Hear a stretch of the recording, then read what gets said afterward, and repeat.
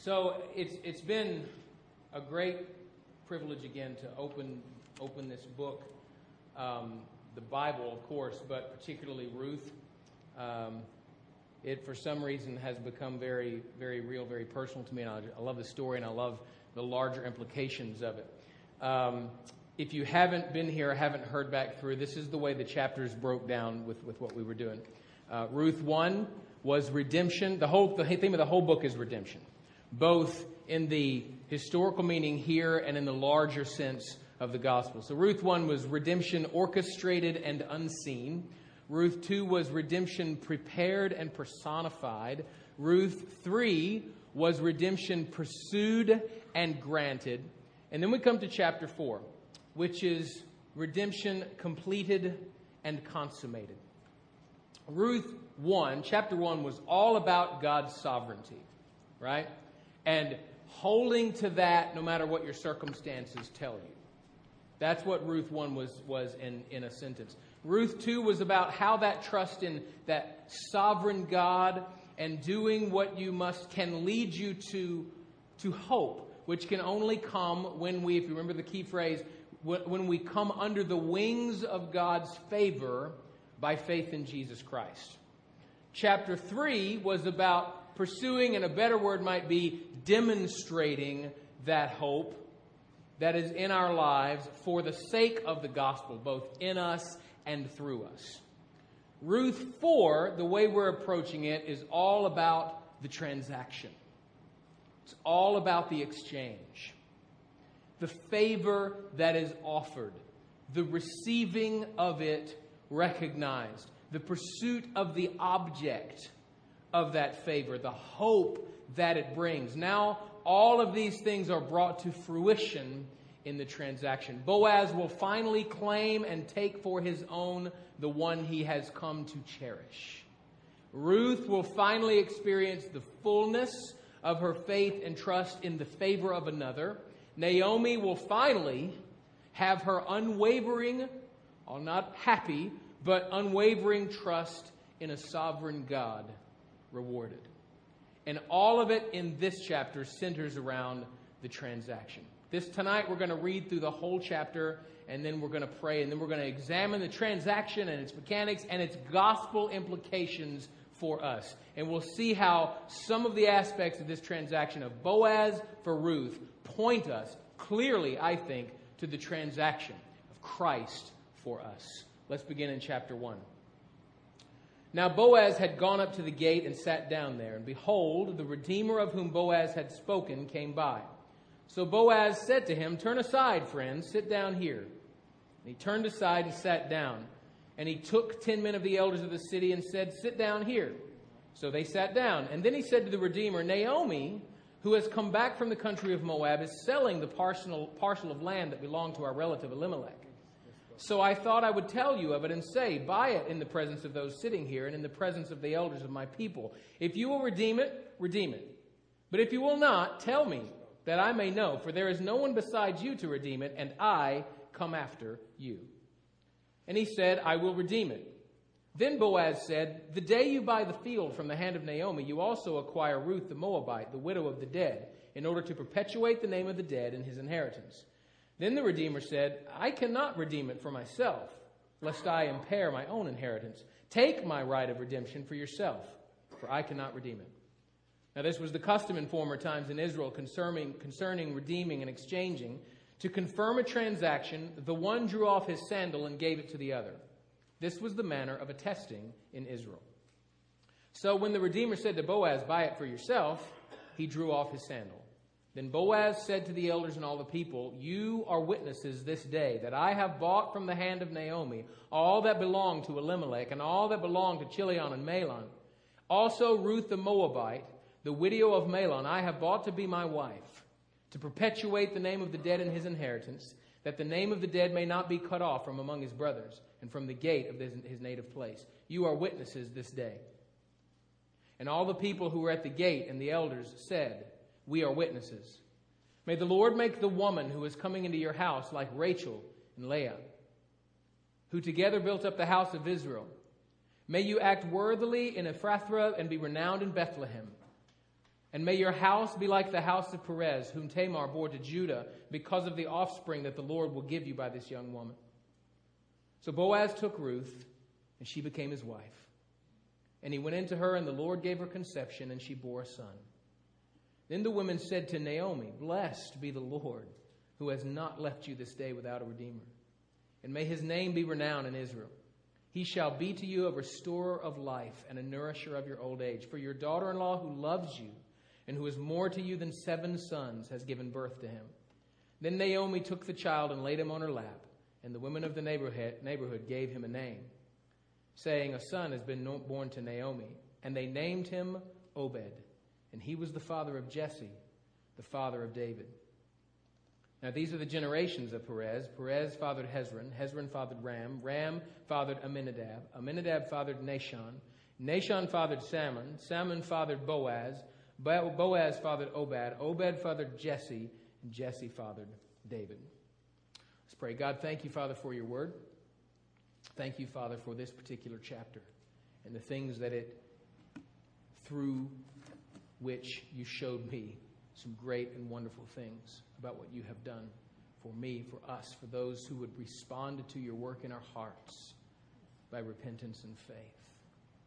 So, Lord, help me as I share these things tonight. I'm going to speak clearly. But most importantly, Lord, let the gospel be properly proclaimed and your word be properly preached by your grace and for your glory. In Jesus' name, amen. All right. So the first thing we have, we're going to go back to chapter 1. The first thing we have is very simply the place of the transaction. That's in verses 1 and 2. He's at the city gate. He says to the guy, turn aside, friend, and sit down here. And then he took 10 men of the elders and said to the city, sit down here. The place is at the city gate. We're told in verse 1 that this is where he is. This was the place of business, the place of leadership and decisions. This is where the leading men of a village came to do business and make decisions. And Boaz wanted this transaction to be done right, to be done publicly, and most importantly, to be done bindingly. So he gathers 10 men of the elders or leaders of his town as well and sets them down. This means basically they were called to order. In Baptist life, they were called to order like in a business meeting, right? So they were called to order. Something official and important to somebody was about to be addressed. Boaz, he wanted this thing to be on record, right? The public nature of Boaz's dealings with Ruth on behalf to me is again, it just points me to the public spectacle of the cross of Christ. What he did was a matter of public record. Falsely tried, beaten, flogged to the point of exposing bones, some say, beaten, more, stripped naked, crowned with skull-piercing thorns, mocked, spat upon, nailed to a cross, still naked, for all to watch as he died a death of the cruelest and most demanding kind. Christ's death for you, for me, is indeed a matter of public record. Right? So that's what Boaz is doing here, and that's how it points us forward. So we have the place of the transaction, and we move quickly on from that and we're going to put 2 points together at a time. This is the process and the purpose of the transaction, okay? And it's in verses 3 to 11. Let's read those again. Verse 3. And as we do our points, there's a couple of places where this section of text overlap a little bit. Hopefully you'll see why. Verse 3. Then he said to the Redeemer, Naomi, who has come back from the country of Moab, is selling the parcel of land that belonged to our relative Elimelech. So I thought I would tell you of it and say, buy it in the presence of those sitting here, in the presence of the elders and my people. If you will redeem it, redeem it. But if you will not, tell me. Skip down because he says, I come after you. And the guy says, I will redeem it. Then look at verse 5. Then Boaz says, the day you buy the field from the day you buy the field from the hand of Naomi, you also acquire Ruth the Moabite, the widow of the dead, in order to perpetuate the name of the dead and his inheritance. Now stop right there. Boaz is very careful to follow the rules of order, if not the rules of law that's going on here. Certainly respect and propriety. As he said, he wants this to be done right. He has demonstrated, I think, if you remember chapter 3 in that very personal exchange between him and Ruth, he's demonstrated that this is something he desires. He's attracted. He's interested. And he doesn't want anything to mess that up. Right? Make sense? All that is done here in this scene by Boaz is done to ensure that his integrity is held intact, even if it means that another would redeem Ruth. His integrity is of the utmost importance. If you remember back to chapter 2, we took a lot of time digging into the character of this man and how God had shaped him for this moment. Again, he demonstrates that character. So I find it interesting, and I said, I wonder if there's something he knows or his character, could this be why he separates the issues of the property and the person in the question of redemption?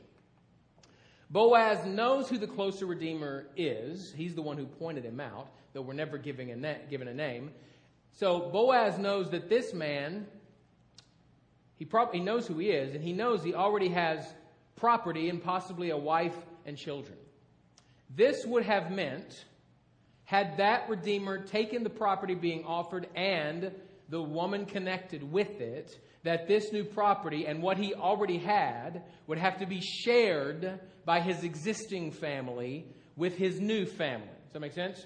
It would affect his prior inheritance and what he had already built for his wife and children. We do not know how wealthy this man was. We do not know how extensive was his fortune. We do know that he didn't want it messed with. That's what I see here. So he declined the offer of the property when the necessity of marrying Ruth was revealed. Seems kind of cold, right? I almost want to know a little more about that guy, but we don't in the text. Now, the process of this ancient custom of redemption became, or seems to be, it seems to be just very complicated when the mixing of inheritances enters the picture. If you've ever gone through or known somebody who's gone through a divorce, when you get into the mixing and division of private, it can get very complicated, very hairy. That's kind of loosely related to what's going on here. So, but here, an interesting thought occurred to me. If he's so concerned with it, why is he so concerned with it? No one's inheritance on earth, and certainly in this situation, is limitless. Right? No one's earthly resources and what you have limited resources. Right? In your own hand. Now don't throw the my God's cattle of 1,000 hills. We're not there yet. You have a limited resources. This guy had a limited amount of resources to share with his family. So though he may have wanted to be generous, he was taking concern for what he had. Listen. The process of your redemption in Christ, in the gospel, has been so streamlined. It has been streamlined and your inheritance fully stocked. First, there is no closer redeemer than Christ for you. He is it. He is our brother, Hebrews tells us. He's been made like us in every way. He is your closest redeemer. He takes second string to no one.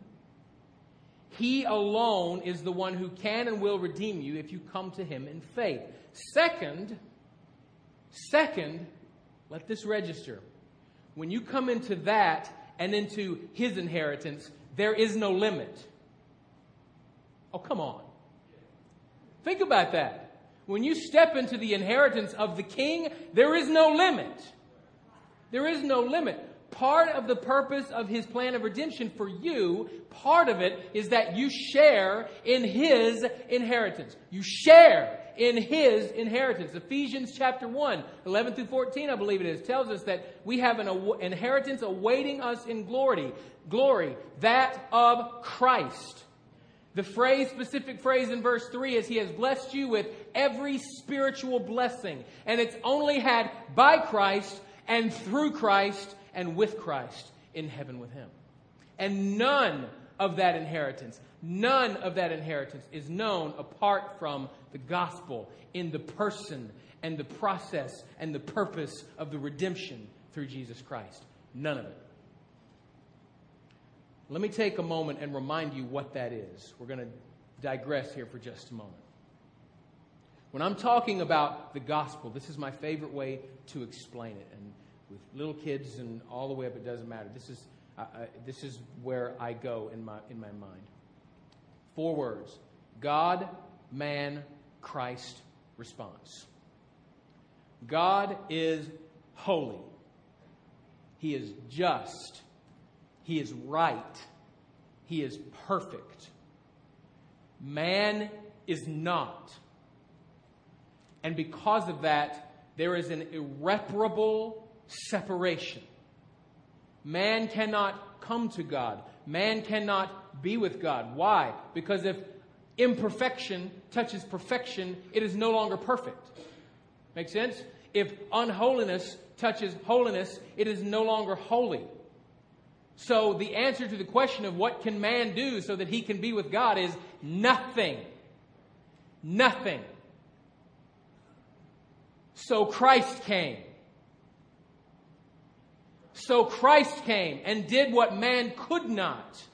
He paid a debt and a penalty that you could not, and He made the only way for sinful man to know holy God, rather than in wrath and in judgment, because we are all under the same holy, just, right wrath of God. We're all there, and we're all doomed. But Christ came and made the way for us to know Him, rather than in that way, in love and in mercy and in forgiveness. You have one part that you cannot do until He works in you to do it, and that is to respond. To respond to what Christ has done. And you do that through repenting of sin and trusting in Christ and His finished work on the cross. That, in my mind, is the gospel. The process, He paid for you, publicly and completely, through His death on the cross. The purpose, in this context, part of it, is so that you could share in His inheritance, rather than be forever excluded from it. Remember Ruth, the Moabite, should have never gotten in. But grace trumps law. Grace trumps law. She got in, and by the grace of God, you can as well. So that's the process and the purpose of the transaction. And then we come to the person and the power of the transaction. We're going to overlap. Actually, I think we stopped in the right place last time. Pick it up at verse 9. Yeah, go to verse 9. Then Boaz said to the elders and all the people, "You are witnesses this day that I have bought from the hand of Naomi all that belonged to Elimelech, all that belonged to Chilion and Mahlon, and also Ruth the Moabite, the widow of Mahlon. I have bought to be my wife, and to perpetuate the name of the dead in his inheritance, that the name of the dead might not be cut off from among his brothers, and from the gate of his native place. You are witnesses this day." Then all the people who were at the gate and the elders said, "We are witnesses. May the Lord make the woman who is coming to your house like Rachel and Leah, who together built up the house of Israel. May you act worthily in Ephrathah and be renowned in Bethlehem." We'll stop right there. So once everything here had been done in proper order, Boaz lays claim, right? He lays claim to his new property and to his new bride. Now it seems, I don't think it seems, it's clear that Boaz, in even calling this meeting to order, has taken a significant point of privilege. He's the one who calls the elders together. He insists that the closer Redeemers sit down to do business with him. He takes the lead in the proceedings. I would submit to you that if Boaz, again, pointing back to how God had shaped him for this moment, if Boaz had not been known as a mighty man of wealth, King James, a worthy man in my ESV, that he might have been less capable of effecting such an auspicious transaction in the first place. You think?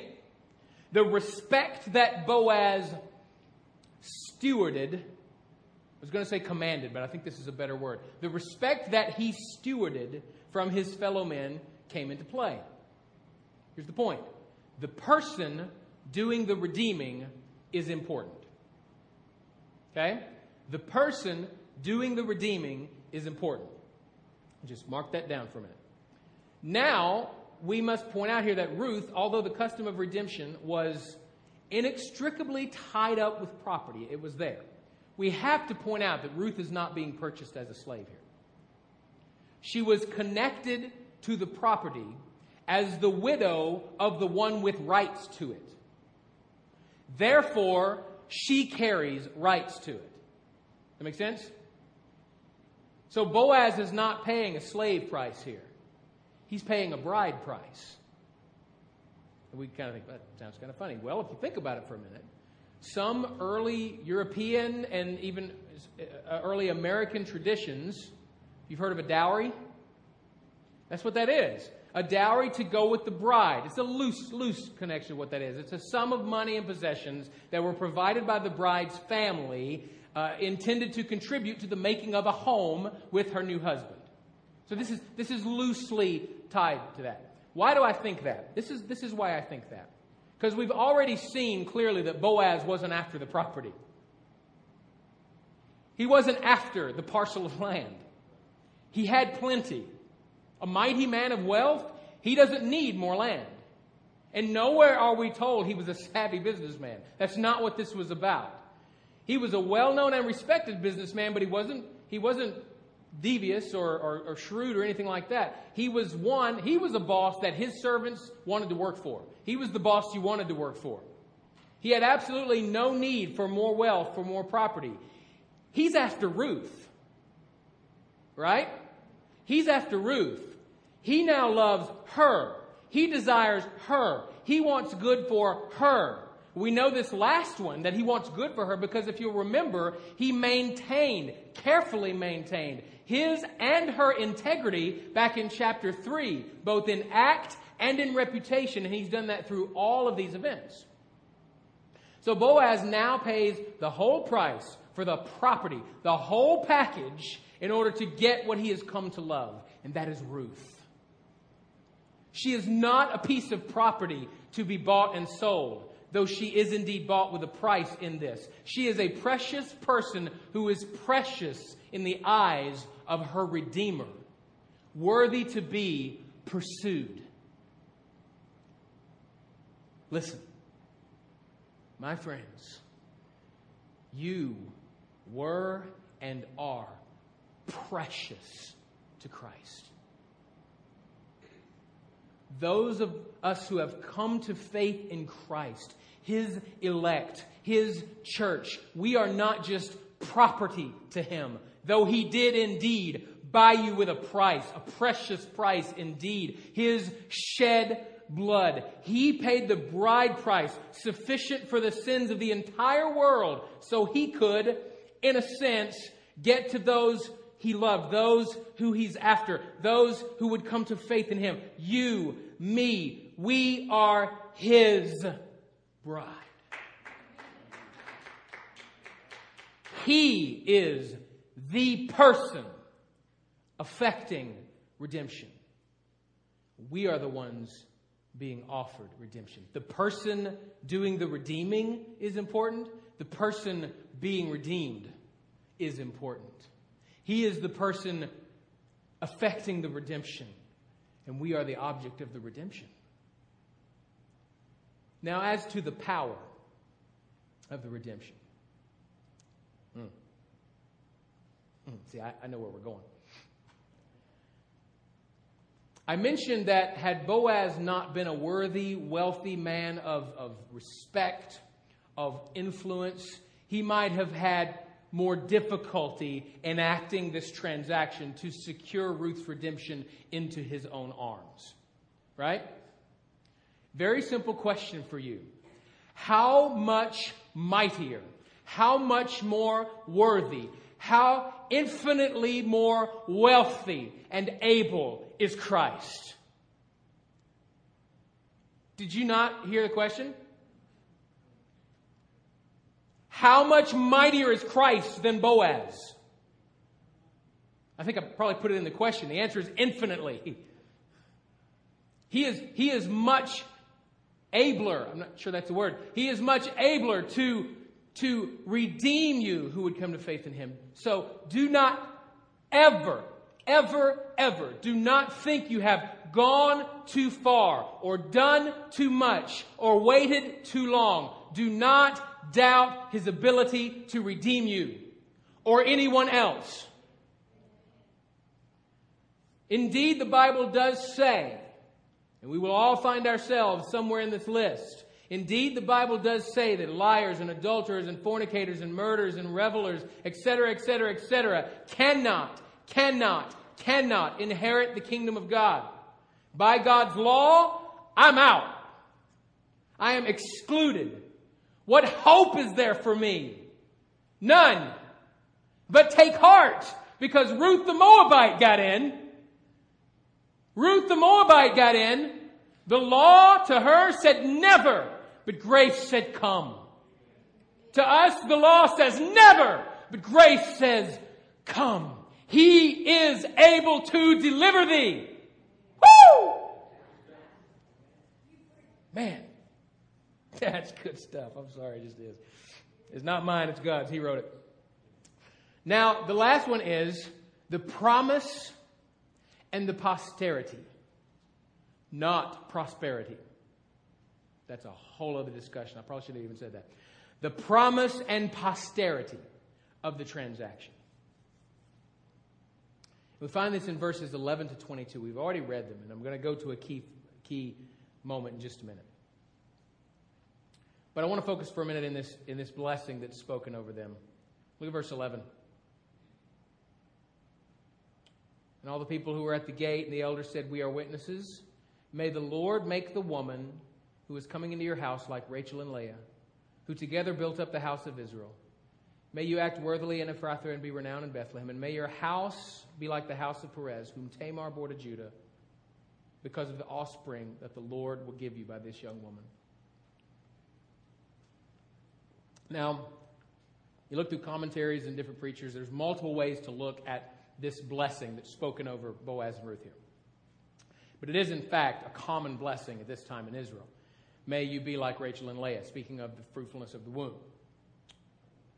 These were, Rachel and Leah, if you'll remember, these were wives of Jacob. They were, in a sense, the mothers of the nation of Israel.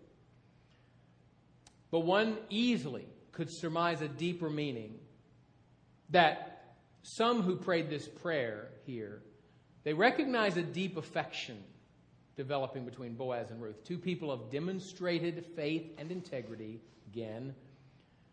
And they recognize that they would obviously be used by God in a significant way. Here's how Ruth is being used. Because Ruth was like Rachel in that she is the treasured wife. He's gone to great lengths to pursue her. And he obviously loves her deeply. But she's also like Leah. She was like Leah because her womb, Ruth's womb, propagates ultimately the line of Christ. That's incredible. You think about it. She is both and. Because if you remember, Jacob had no love for Leah. He loved Rachel. But it was through Leah that the line of Christ came. Jacob had no affections for Leah, but God blessed her by giving her Judah, whose name means praise the Lord. There's yet another more profound way I like to see it. We've seen and said over and over that the whole story of Ruth is a precursor to the gospel cloaked in a romance. Right? A precursor to the gospel cloaked in a romance. And everything in it, as such, looks forward to the fulfillment of the word and acts of redemption in Christ.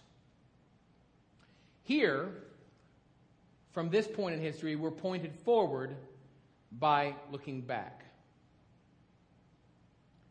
Remember and take note and remember from earlier in the book where Boaz and his clan, his family, and now Ruth the Moabite are from. They're from Bethlehem. I hope you see that instantly, the connection. They're from Bethlehem, the birthplace of Jesus.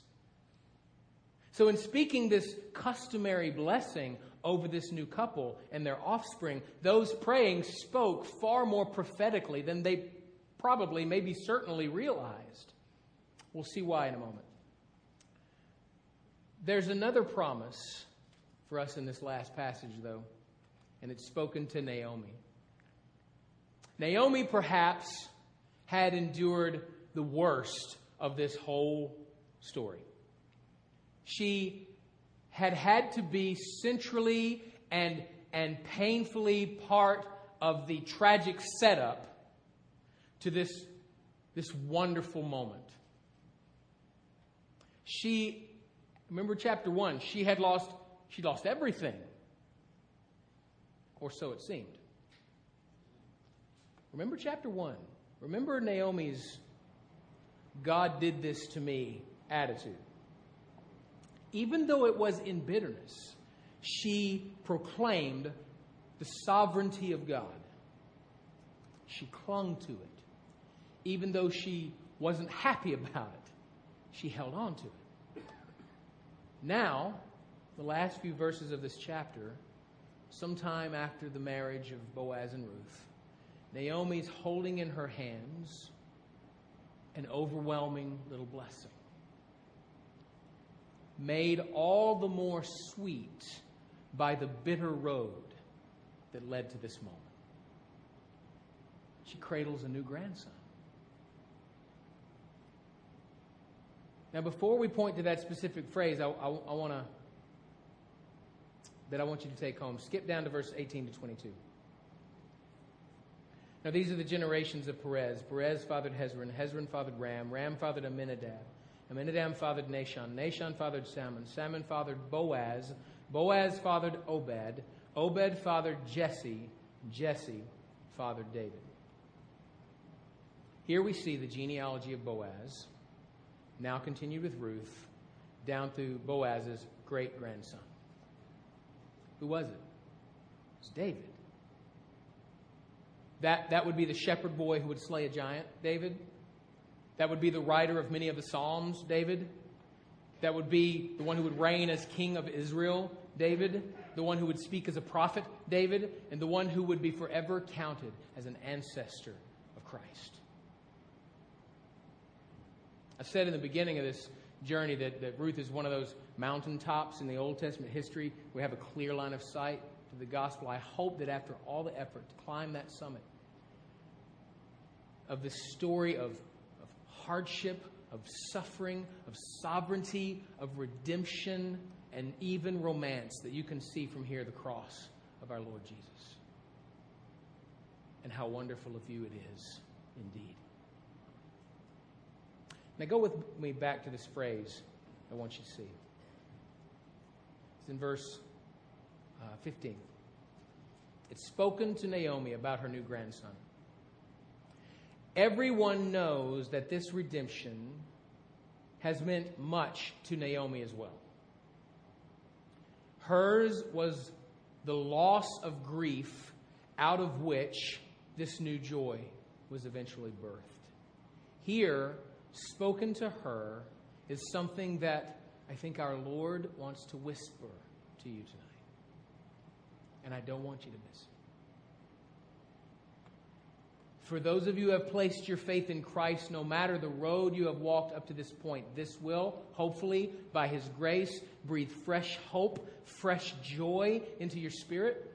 I hope you sense peace, wonder again at what He has done for you, in you, and through you.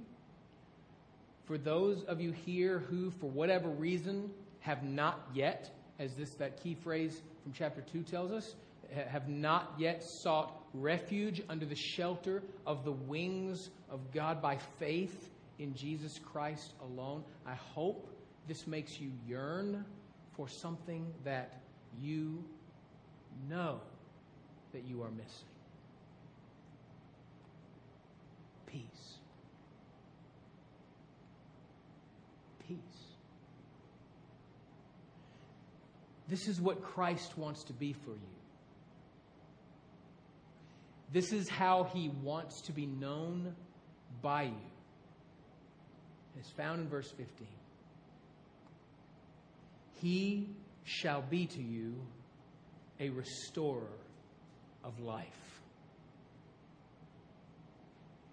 He shall be to you a restorer of life.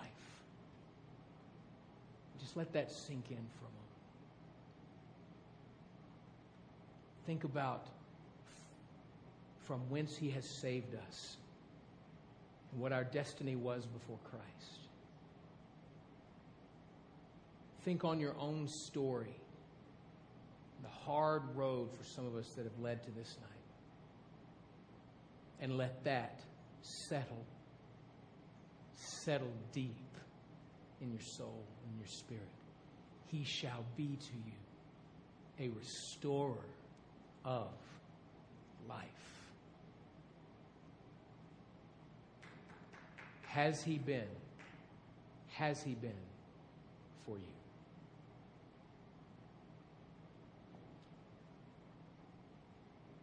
Sovereign God,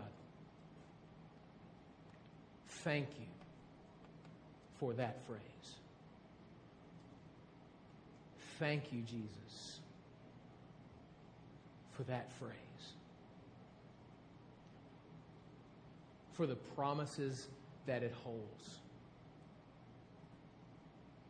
For the truth that it contains. For the hope that it gives. For the peace that it offers. That through our Savior, and through you, Jesus, what you have done for us and finished and completed and won at the cross and at the empty tomb, that you can and want to, you will be to us who will seek you in faith and repentance. You will be to us a restorer of life. Father, you know every heart that is here, and there's not one here by accident. And I believe that because, much like Naomi, I cling to your sovereignty. I believe you are sovereign over every detail, every event. So there's not a person here by accident. So Lord, settle that into the hearts. We all need it. But some, Lord, need that phrase very, very particularly tonight. So for whatever you have spoken to us individually and for what you have said to us again collectively, and most importantly, for what you have done for us again, we cannot say it enough. Thank you for the cross, Lord Jesus. So as we sing, as we worship a little bit together one more time, as we respond, those that may need to come forward to the altar and just pray or pray where they are, we give you thanks and we give you praise. So for our good and for your glory, you work now. In Jesus' name, amen.